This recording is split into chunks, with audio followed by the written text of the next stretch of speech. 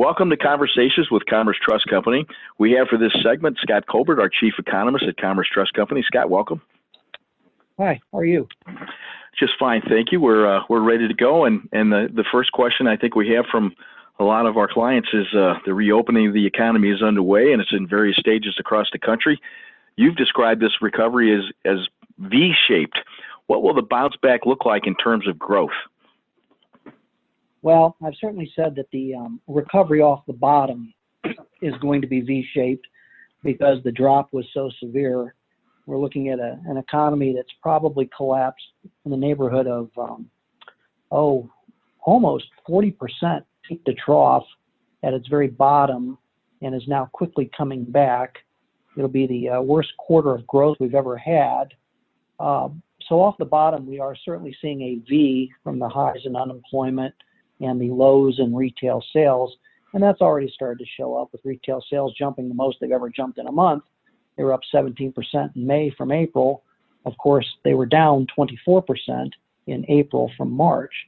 So this is the V that I'm talking about. So it's an initial V, but then once we get the bounce, I'm worried about the kind of the lingering and ongoing effects of probably what an economy that's been downsized to adjust to the coronavirus, higher unemployment levels, stimulus that begins to wear out, what that recovery will look at. And I think that'll be a bouncier, tougher, longer, slower recovery after that initial V off the bottom that we are still right in the middle of as we speak today. Scott, you've said we've had a head start on the recovery compared to the Great Recession of 2008. How long will it take for us to get back to where we were in February? Yeah, by head start, what I really mean is it took us 18 months to get through our last recession, and we lost 4% of GDP. So the last recession was the longest recession we've ever had since the Great Depression, lasting from January 1, 2008 to June 30th, 2009. And it was the most severe recession. It was down, we lost 4% of GDP. So if you can think of a 100-story building, big building like the Empire State Building or something, we lopped 4 stories off, and then we had to begin to rebuild it. That rebuilding took a total of 3 years from start to finish, from the beginning of the recession to the end of the recession to adding those 4 floors back on during the Great Recession. That took 3 years. So your question really is why could this one be rebuilt any faster since it's a deeper contraction? And the answer to that is because we're getting through the recession so much quicker. This is no 18-month recession. It's the deepest recession. It'll be the shortest recession. Technically, it's possible the recession ended right now. And so it began in February, according to the National Bureau of Economic Research. We had a recession in March, probably had a recession, of course, in April, but we're beginning to recover in May. And so let's call the dating June, February to June. That is a 5-month recession. That'd be the shortest recession we've ever had. And by head start, since it didn't take 18 months to complete the recession, this only took 5. It's quite possible that we get the economy back to where it was in February or January of this year, sooner than 3 years. But the Federal Reserve thinks it'll take at least 2 years. At the outset, it'll take 3. I'll call it maybe 2.5 years. It's going to take 2.5 years, 2.25, 2.5 years to get the economy back dollar for dollar, just where it was before we started taking those floors off to find the bottom before we begin to rebuild that 100-story building that we started with. Scott, a daunting task in part of this recovery is the fact that 30 million Americans are either unemployed or have been temporarily furloughed along the way here during the pandemic. What are the prospects for bringing people back to work quickly? Well, that's the key driver. If you asked anyone for one statistic to correlate any problems with the economy, say for instance, delinquent loans on a car or a credit card or a home loan, or business sales, retail sales, it's unemployment. And probably we had 152 to 153 million jobs before the recession started. We've certainly lost at least 20 million, and certainly part-time worked another 10-ish million, as you suggested. So think about it. We've taken 30 million people and dislocated them. And how long will it take to put them back? I think the initial bounce back will be rather strong because, of course, we came to a dead stop in essentially 20% of GDP. What was that 20%? That was hotels, airlines, cruises, car rentals, retail sales at a mall, restaurants and bars. And by the time you add all that up, that's about 20% of GDP. It also happens to be exactly 20% of employment. And, we are recovering quickly in that space, but of course, a full recovery is a long ways off. So you can see how we could quickly put half that 20 million back to work, say 10 million. But after that, then it becomes, I think, the typical slow slog as businesses try and right-size themselves for whatever the future, brings to each of these businesses. And so the initial bounce in employment will be strong too, but then we're likely to get down to an unemployment rate, say, of 10% instead of 15%. And then we have to make that slow, steady economic recovery. It took us 10 years in the last recovery to create 20 plus million jobs. We just lost 20 million jobs. Does that mean it's going to take us 10 years again to put all those people back to work? I sure hope not, but it's certainly possible. Scott, now the government has had some stimulus that's been impactful along the way, both fiscal and monetary. Is more needed? Oh, that's a great question, and thank you for bringing it up.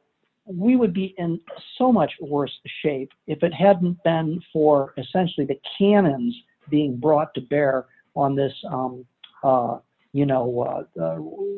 deep and severe recession that we're currently in. And the cannons are coming from two directions.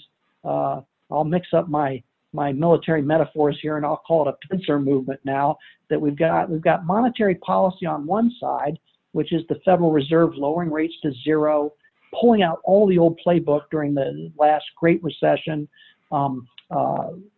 having had authority from Congress to buy up risky assets, quantitatively easing. They've doubled almost the size of their balance sheet in several months compared to taking years to add to their balance sheet in the last Great Recession. And then you've got the fiscal stimulus, direct aid from the government going directly to businesses via the PPP, directly to families versus the checks cut to individuals and dependents, plus the litany of other fiscal initiatives totaling almost $2.5 trillion. The combination of that is really helping us build a bridge to the other side of this chasm that is that V-shaped recession that we're in. The V on the other side, of course, isn't going to get back all the way, so it's a bridge that's going to be moving downhill. We just hope that it's going to be long enough to get us, to the other side. Some people would suggest we're papering over the problem by literally creating paper, by literally, quantitatively easing, raising the money supply, sending checks to people, and borrowing our way forward. That part is all true, but don't discount the substantiality of it relative to any other prior recession. It's 2 to 3 times more stimulus in 2 to 3 times less time. It's very impactful, and it's helped it's helped eliminate what was could have been just an absolute disaster. Now, as you've suggested, stimulus does have a flip side, and one of those might be inflation, but we've seen relatively little jump in prices. Is that going to play out that way? Well, inflation is a rich person's problem, much like, I suppose, having too big a stock portfolio. During the last recovery, of course, despite the stimulus, despite the fact that it was almost 11 years in making, despite the fact that we had near record low unemployment, which generally results in rising wages and inflation, the Fed never got its inflation back to its inflation target, which they target at basically 2%, based upon the personal consumption expenditure indicator, which is a mouthful, but you can think CPI. So let's just pretend that it's the CPI that they're targeting. The CPI in April fell 0.8%, meaning that inflation fell nearly 1%, or the cost of goods and services fell nearly 1%. It fell another 0.1% in May, so call it 1% in 2 months. That's the deepest fall in prices this country has ever witnessed.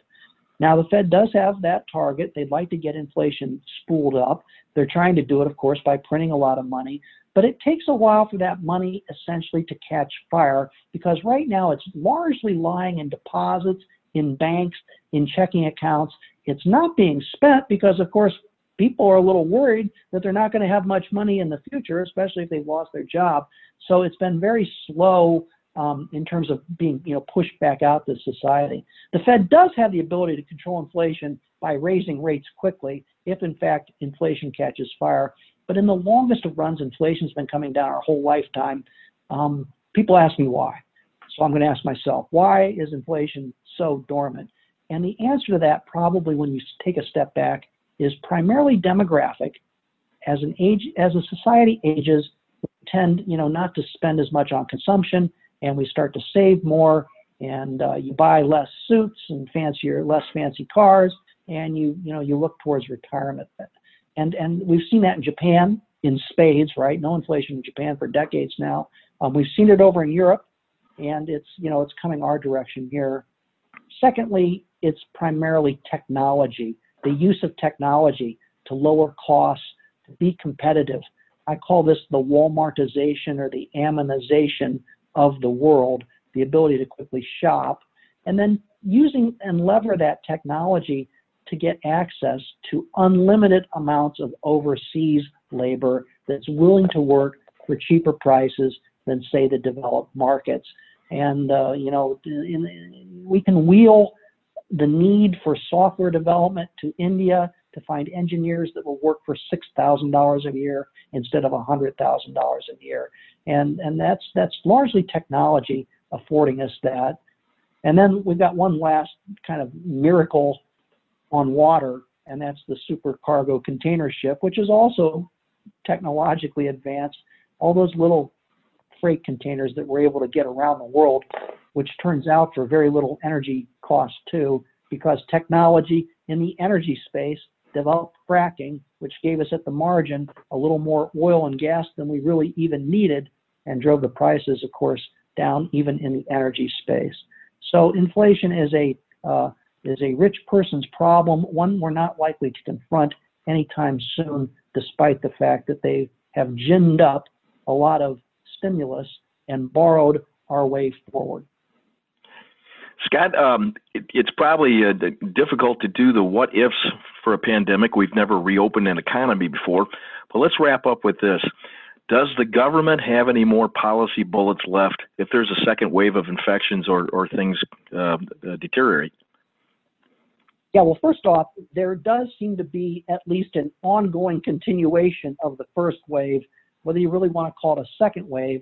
We certainly had a pause in coronavirus cases globally, here too. And there has been a recent, in the last 2 weeks, global coronavirus cases are up 29%. So they've grown from 7 million to 9 million. Our cases here in this country in the last 2 weeks are up 19%. They've gone from 1.9 million to 2.3 million. And so there does seem to be, we're going to have this virus as a perpetual problem until we have much better therapeutics and or a vaccine. So given that, is there the potential for another round of stimulus? Well, because we can borrow money in this country at 70 basis points and the world will support that, there is always the ability, at least for a while here, to continue to borrow money. So I don't think that's the problem. And I do think that there will be a second round of stimulus targeted in two areas. One area that really does need it are the states and local governments that have been hit the hardest. Think sales taxes from retail sales that were down, more than 25%. Consumption taxes, energy, you name it, the taxes are down. So state and local governments have been picking up the tab for the virus, and yet their revenues have plummeted. So I think you'll see some help there. And then secondly, I hope, gosh, that we can have an infrastructure bill of some type. I'm looking out a window, and there's a huge building being built, and it's very productive use of resources. They've got concrete trucks and dump trucks and 50 people running around the site, but it's an orchestrated, use of technology to bring this building up. I'd like to see an infrastructure bill, particularly if we can borrow the money at what amounts to basically sub-inflationary rates, because infrastructure creates the productivity to drive future growth. And gosh, everybody knows that our roads and our bridges and our tunnels are crumbling. The water, we've really stretched the use of those resources, stretched and stretched and stretched. This would be an ideal time to put money back into the infrastructure, which becomes very productive for the country in the longest of runs. With the elections coming, who knows if they can get it done? I'm actually optimistic and hopeful that because both Democrats and Republicans like the idea of infrastructure in some way or another, something is likely to happen. Scott, thank you. Thanks for walking us through and walking our clients through this summary. That was Conversations with Commerce Trust Company, Chief Economist Scott Colbert. Thank you. Thanks, Chris. Commerce Trust Company is a division of Commerce Bank. Important material disclosures regarding the content of this call follow. Information provided is effective as of today, June the 24th, 2020, and is presented for the purpose of general education, information, or illustration only, are not a recommendation on any future investment or market behavior, and is not to be considered the opinion of Commerce Trust Company or Commerce Bank. The risk of loss from investing in securities and other investments can be substantial. You should consider whether investments entered into directly by you or on a discretionary managed basis through Commerce Trust Company or elsewhere are appropriate for you in light of your investment objectives, financial circumstances, tax status, your tolerance to risk, and your investment experience. In considering whether to trade or invest, you should inform yourself and be aware of the risks. Generally, non-depository investments offered in connection with Commerce Bank and its affiliates are not guaranteed, are not FDIC insured, and as noted earlier, may lose value. Past performance is no guarantee of future results, and the opinions and other information in the commentary provided as of this date are subject to change. The information provided is presented for the purpose of general education, information or illustration only, is not a recommendation on any future investment or market behavior, and is not to be considered the opinion of Commerce Trust Company or Commerce Bank. Providing this information, which may be of value to you or others, shall not detract from an investor's responsibilities to take all such steps and make all such inquiries as may be necessary to ensure full understanding and familiarity with any potential future investment. Neither Commerce nor any of its officers, employees, or agents have made any recommendation or given any advice as to the terms and profitability of any investment or market activity which may be referenced here.